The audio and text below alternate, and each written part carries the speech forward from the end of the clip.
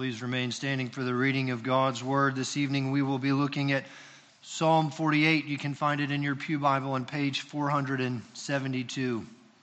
Hear now the reading of God's holy Word. A psalm of the sons of Korah.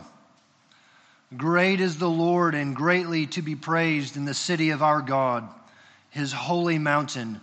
Beautiful in elevation is the joy of all the earth. Mount Zion in the far north, the city of the great King. Within her citadels, God has made Himself known as a fortress. For behold, the kings assembled. They came on together. As soon as they saw it, they were astounded. They were in panic. They took to flight. Trembling took hold of them there. Anguish as of a woman in labor. By the east wind you shattered the ships of Tarshish.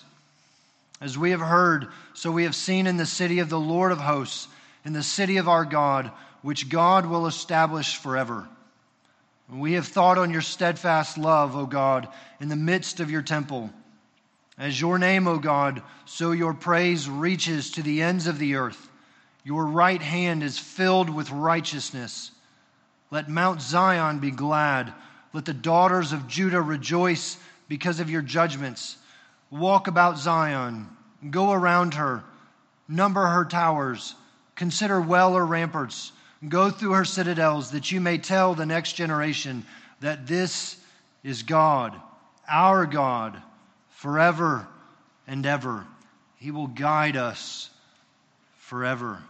The grass withers and the flowers fade, but the word of our God shall stand forever and ever. Let's pray together. We thank you, O Lord, for perhaps we might say this mini series of Worship 101. And so we ask now, would you speak again, O Lord, as your servants are listening. We ask it in and through Christ Jesus our Lord. Amen. You may be seated. In the year 413, Augustine, perhaps you've heard of him before, would begin a 14-year project, and that is a writing of a book. Depending on how you consider the book and its layout, it's entitled The City of God, and it is largely based off of Psalm 87, and to be specific, he actually is basing the majority of it off of the first three verses, which read, "On the holy mount stands the city he founded. The Lord loves the gates of Zion more than all the dwelling places of Jacob. Glorious things of you are spoken, O city of God." Psalm 87 is showing forth the glory of that great city, that is Zion. It's showing forth the city of God as the greatest. And in fact, if you're reading it, the writer is telling you that city is above all the cities. And in fact, it even references Babylon and other cities. And what it's trying to say there is, this is what makes a great city. It's God's city.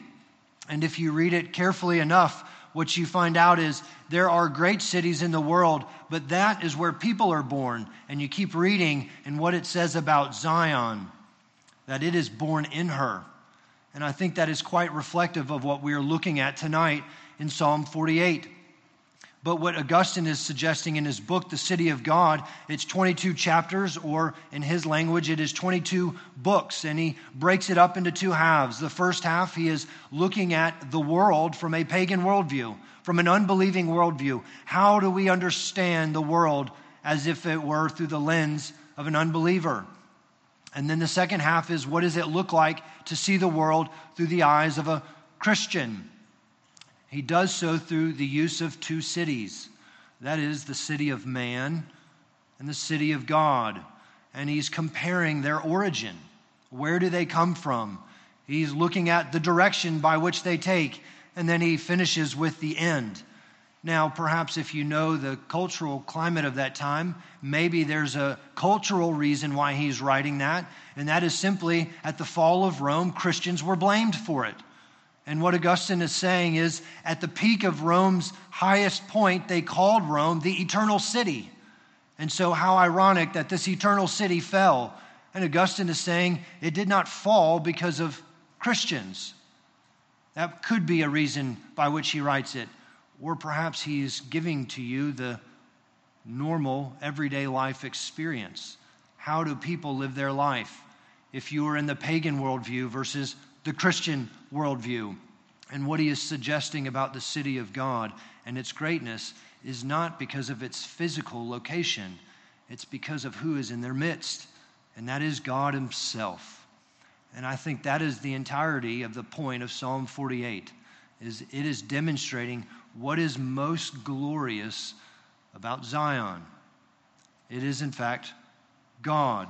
And I want to look at it with 3 points. That is the presence, protection, and proclamation. First, we'll look tonight at presence. It was, I think, about a week and a half ago, I was eating lunch with Elder David Owen, and I had made an offhanded comment about a desire of mine. I would like to go to Jerusalem. I'd like to go to Israel. I'd like to go and see what it's looked like. I'd like to go on a tour. I've never been. And he sat patiently just listening to me. And then he, David, he's very humble and gracious. And then he goes, "Oh, I've been. Like, it's not a big deal. That was my desire." And he just goes, "I've done that already." Pastor Joel's been there. They've been to Jerusalem.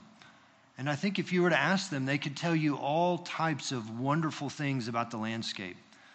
But as I started reading Psalm 48, what I began to think was, I would like to go to Jerusalem, but I don't need to go there to understand the wonder of what we have here. You see, in my mind, initially I thought it would be fantastic to go put my feet on the same ground that the Lord Jesus did. And I think that is true. But the reality is I don't need to go to Jerusalem to find out where Jesus was. I can come here every week and find out where he is. And that's the beauty of what it means to go to church. That's the glory of this great city, as it were, is that God is in her midst. Now, I don't know if you would evaluate Jerusalem that way. Look at what the psalmist is saying. It is great is the Lord and greatly to be praised in the city of our God, his holy mountain, beautiful in elevation, is the joy of all the earth. It's my understanding that Jerusalem sits at about 2,500 feet above sea level. It wasn't until recent that I understood really what that looked like. Over spring break, my family got to go with another family, and we had gone up on a mountain, and I think it was right over 4,000 feet above sea level. And as I would look down, I would see the town, as it were, at the bottom of the mountain in the fields. Yes, it's beautiful down there. But then there was a sense of security that kind of came into my mind. Now, I understand if you're sitting at a cliff and you're looking down that far, it doesn't seem very secure. But the reality is, I would never be surprised by what is coming up because I am on top and I'm looking down. And here we have Jerusalem, and the psalmist is saying it's beautiful in its elevation. It's on high. It's looking down. It sees the towns. It's why we have in the Psalter the Psalms of Ascent. And that is, the people would physically have to walk up to Jerusalem. Their eyes would literally have to be lifted up. And they're looking unto the hills, as it were, for where their help comes from, and comes from the Lord, as they would say. And so there's something natural, there's something geographical that, yes, puts Jerusalem higher, but I don't think that's really the psalmist's full point. I don't think he's trying to drive home, well, the geography of Jerusalem is so wonderful. I think what he's pointing out, it's not the geography, it's the theology. It's what this city actually represents. Because there's no way that you would read this psalm and agree with him. The world does not look at Jerusalem and say, "Oh, that is the most beautiful of cities," until the world comes to the conclusion that is where salvation was born. That is where salvation takes place, that it in fact affects the entirety of the world. Salvation here in Jerusalem has gone forth and to the ends of the earth. It has a universal reach. And then we look upon her and we say, how beautiful is this city? Is it in fact her location, or is it in fact the one who rules and reigns there? You see, this great city is beautiful not in its appearance, but because of who is present there.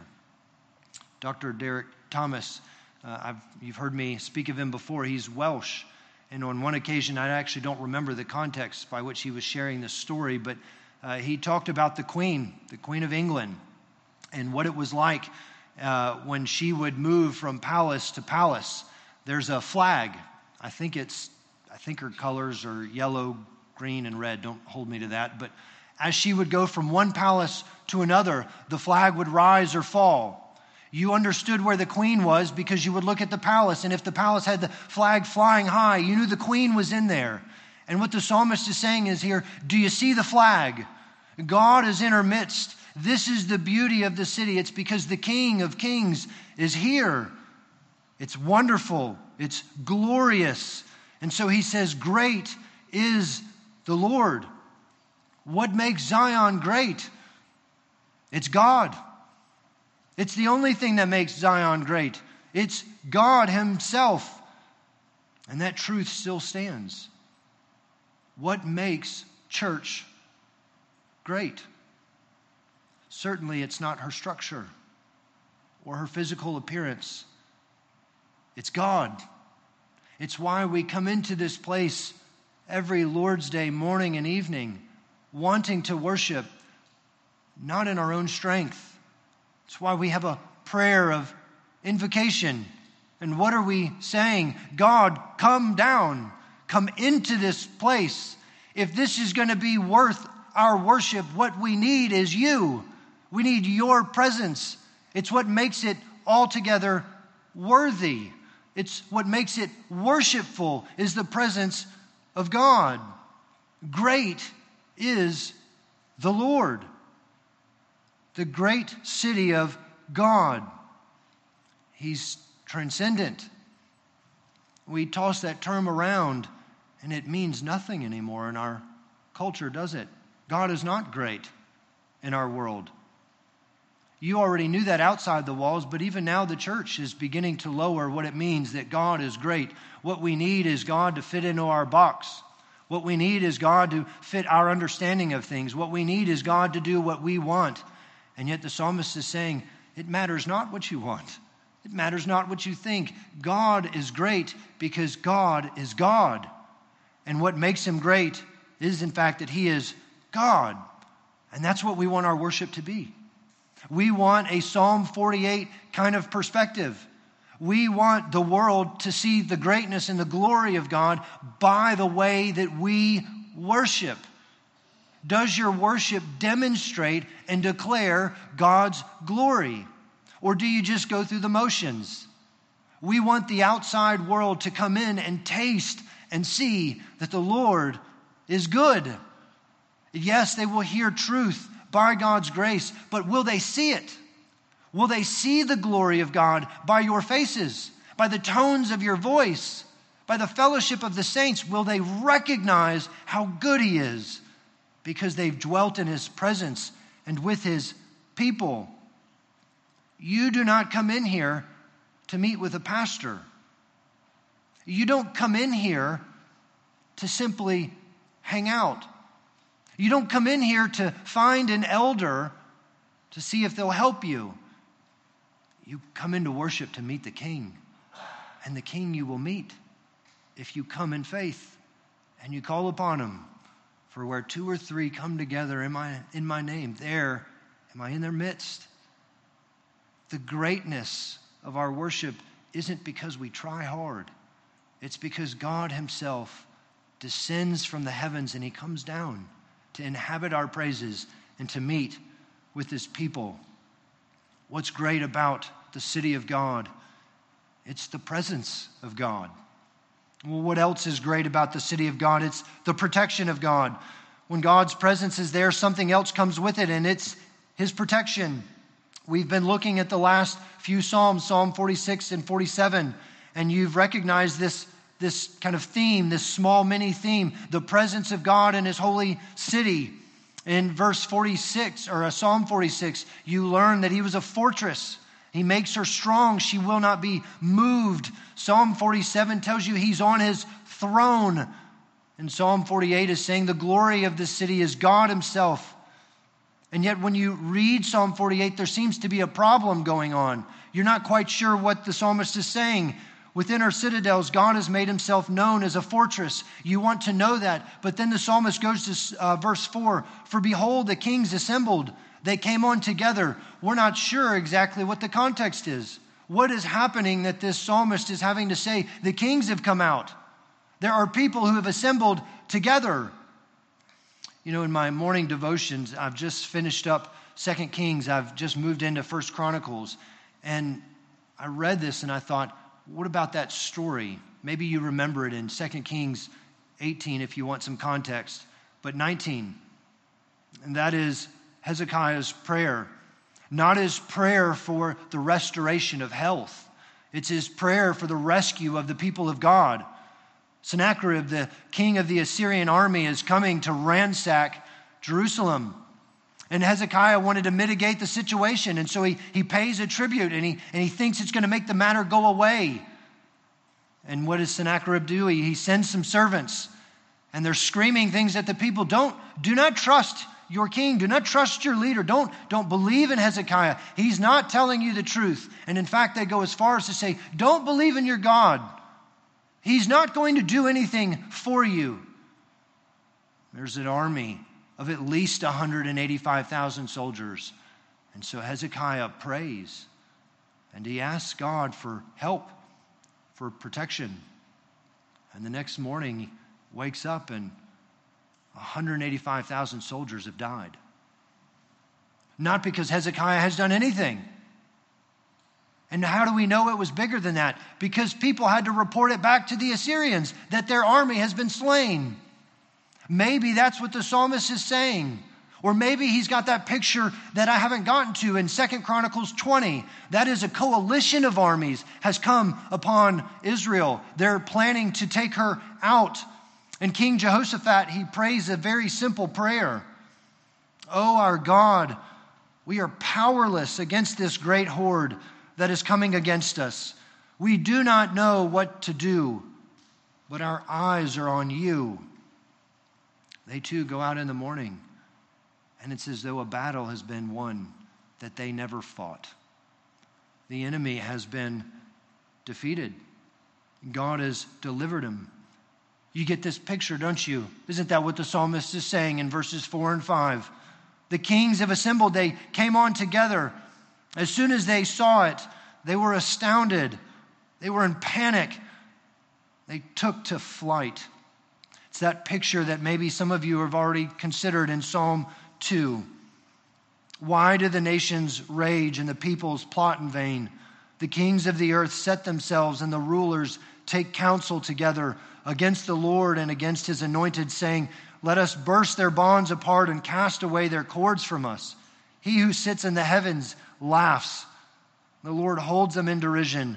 Then he will speak to them in his wrath and terrify them in his fury, saying, as for me, I have set my king on Zion, my holy hill.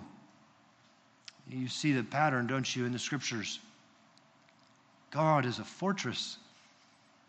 He is a constant fortress for any and all who come to him. It's a powerful reminder because we're easily prey to the temptation that says when difficulty comes, it's because God's mad at me. This is all God's fault. I'm suffering. God's all upset with me. God's not the problem. Psalm 48 is telling you God is the answer. Go to him. Do not run from him. Come to him. Spurgeon says here, he's referencing the famous quote of Julius Caesar, the Veni Vidi Vici. I came, I saw, I conquered. And Spurgeon twists it. What does he say here? He says, the kings come, they saw, but they did not conquer. In fact, they take to flight. And so the psalmist gives us an analogy, two of them actually. What happens? It's like an anguished woman in labor. Now, I cannot speak from any bit of experience, but perhaps the analogy, the imagery is as much as a woman cannot delay the pain that comes in labor, nor can the enemies delay the wrath of God when he comes. You cannot stop him. And then they say, what about the strong ships of Tarshish, the strongest of the strong? And God blows, and they're gone. It's just wind. It's birth, and they cannot stand. It's an incredible picture of the power and the protection of God. And it's no less powerful today. You don't need an Assyrian army. You don't need a coalition of armies.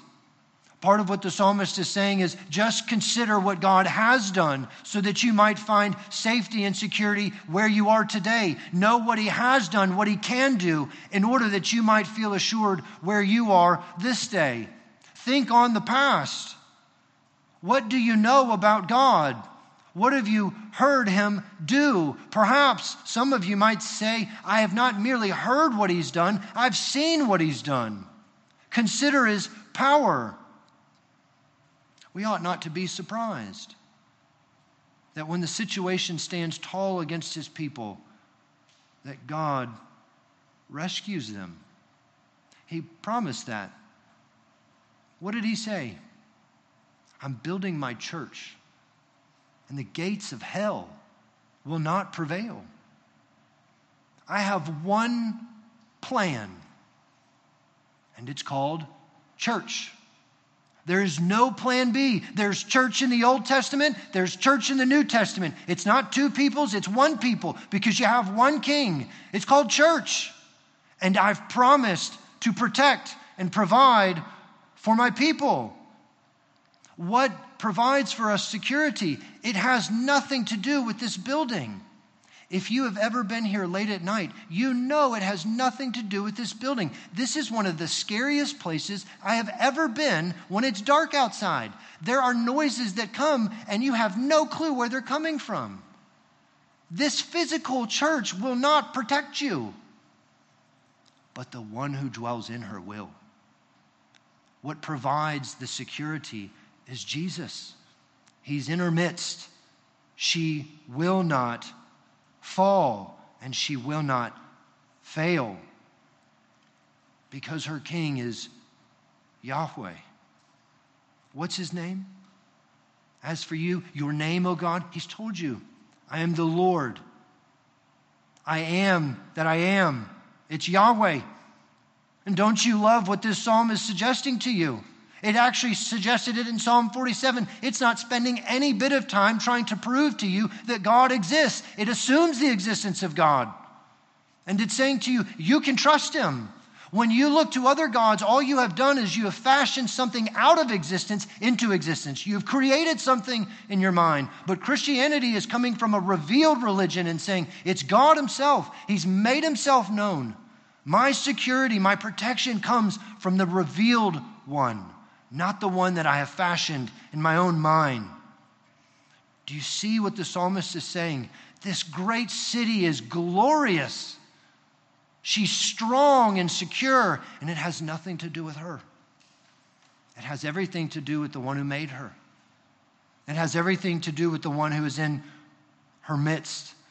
And so the psalmist says, if you understand the presence and protection of God, come on in.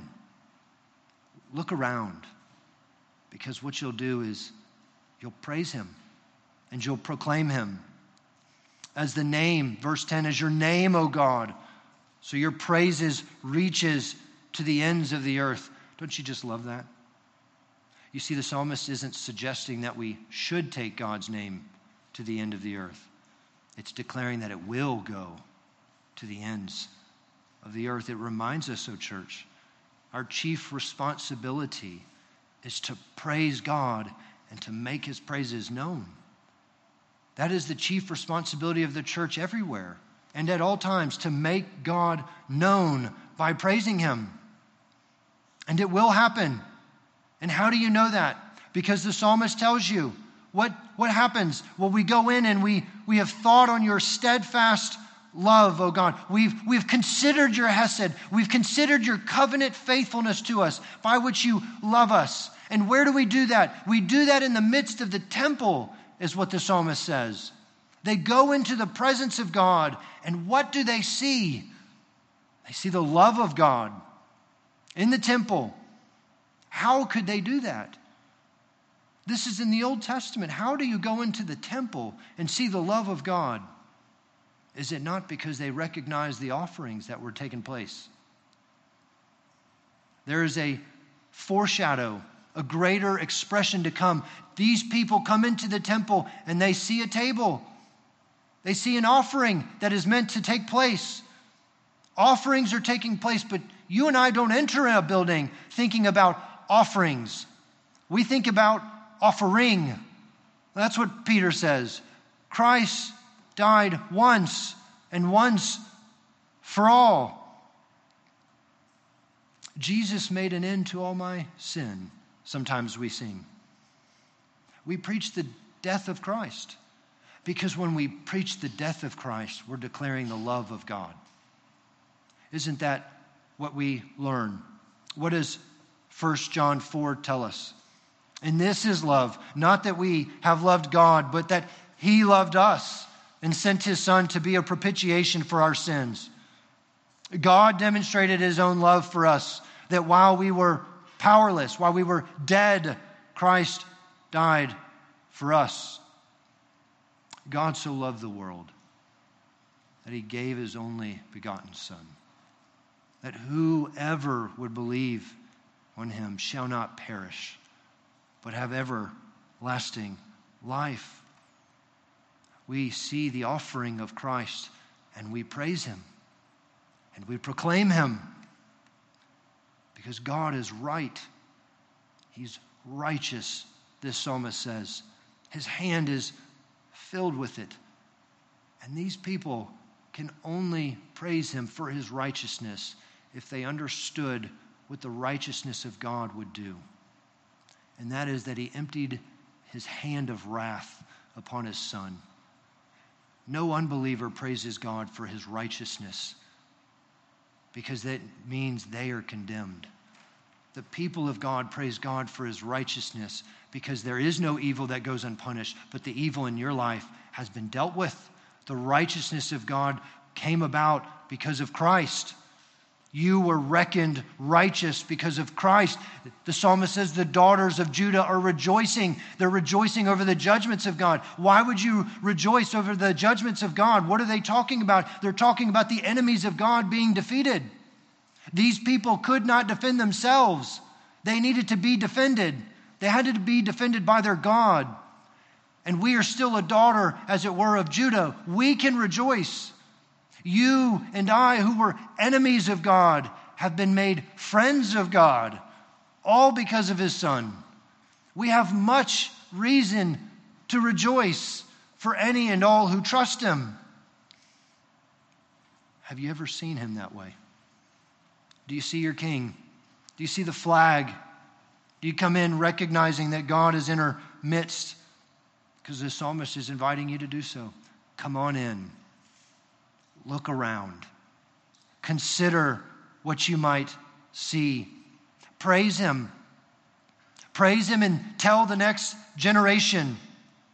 And some of you go, I'm not very comfortable with that. I know that word. We call that evangelism. I'm not good at that. Yes, you are. If you know how to worship, you know how to evangelize.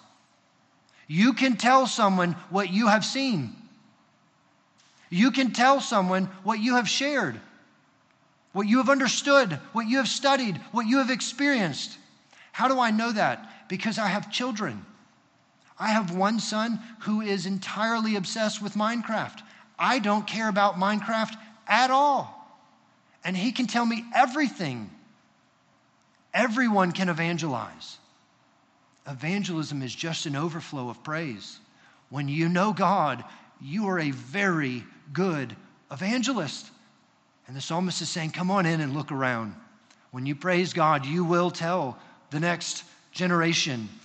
And Psalm 48 is anticipating what that will look like.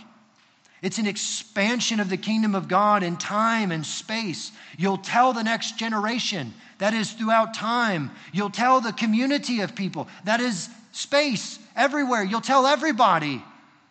Everybody, everywhere, all the time, because you love him, because you see him, because you recognize him.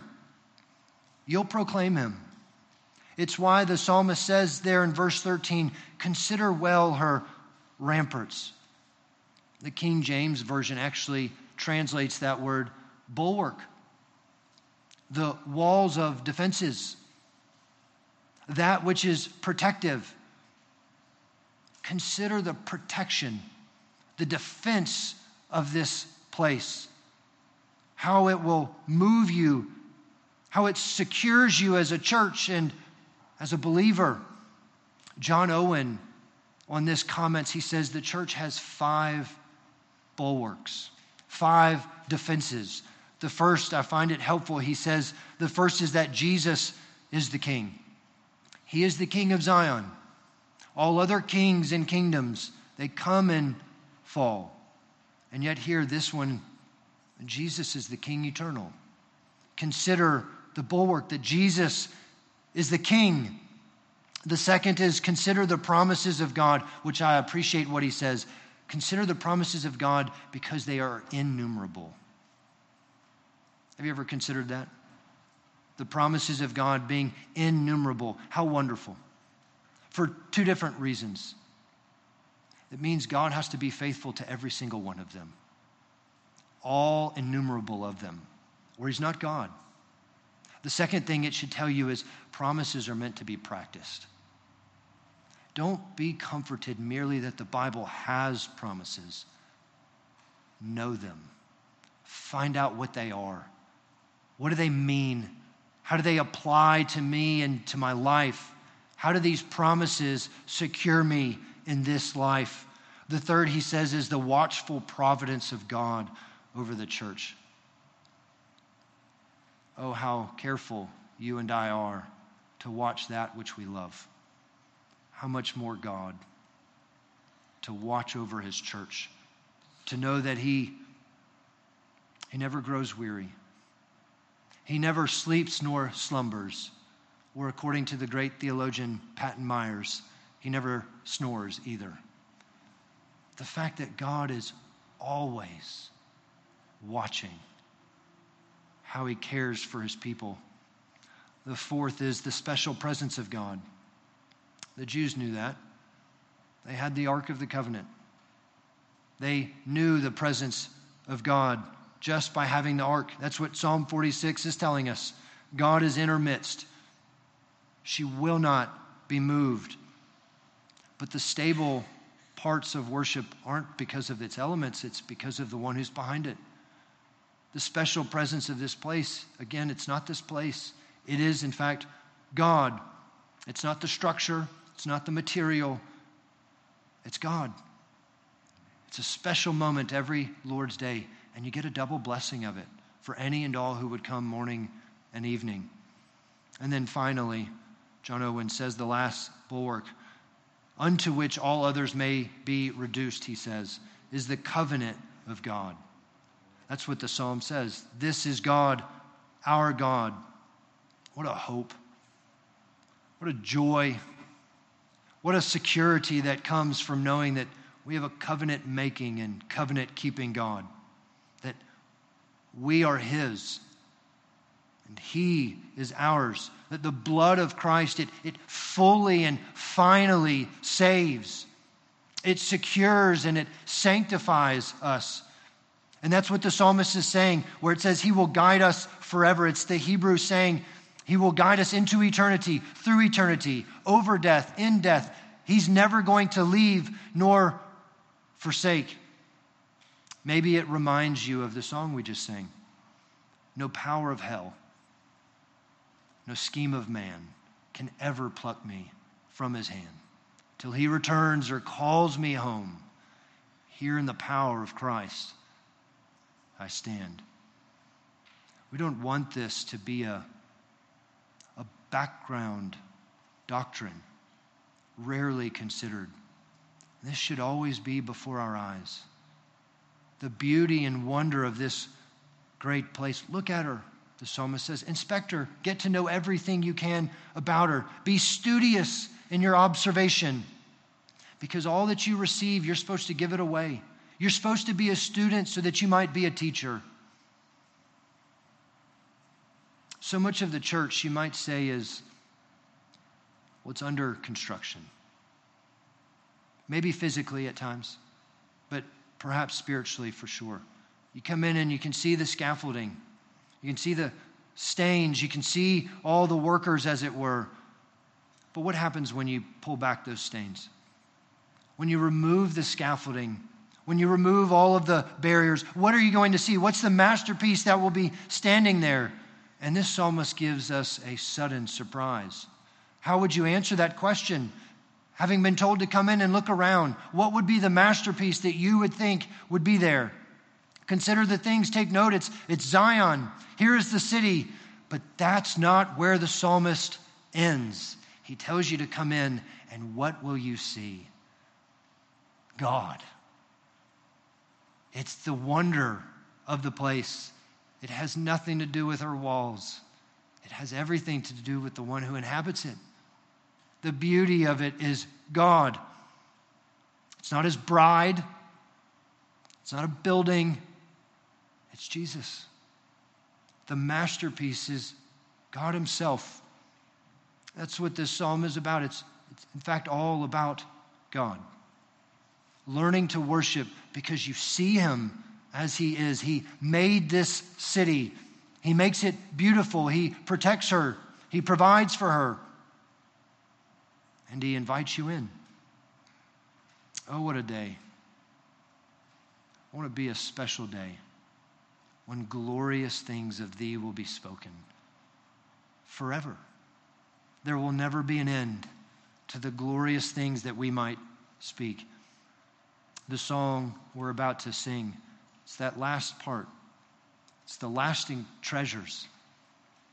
The only people who know them are the children of Zion, the children of God. I hope you know that. I hope that's how you come into church.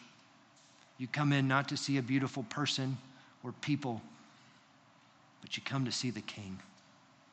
You've come to worship the King. Let me pray to that end.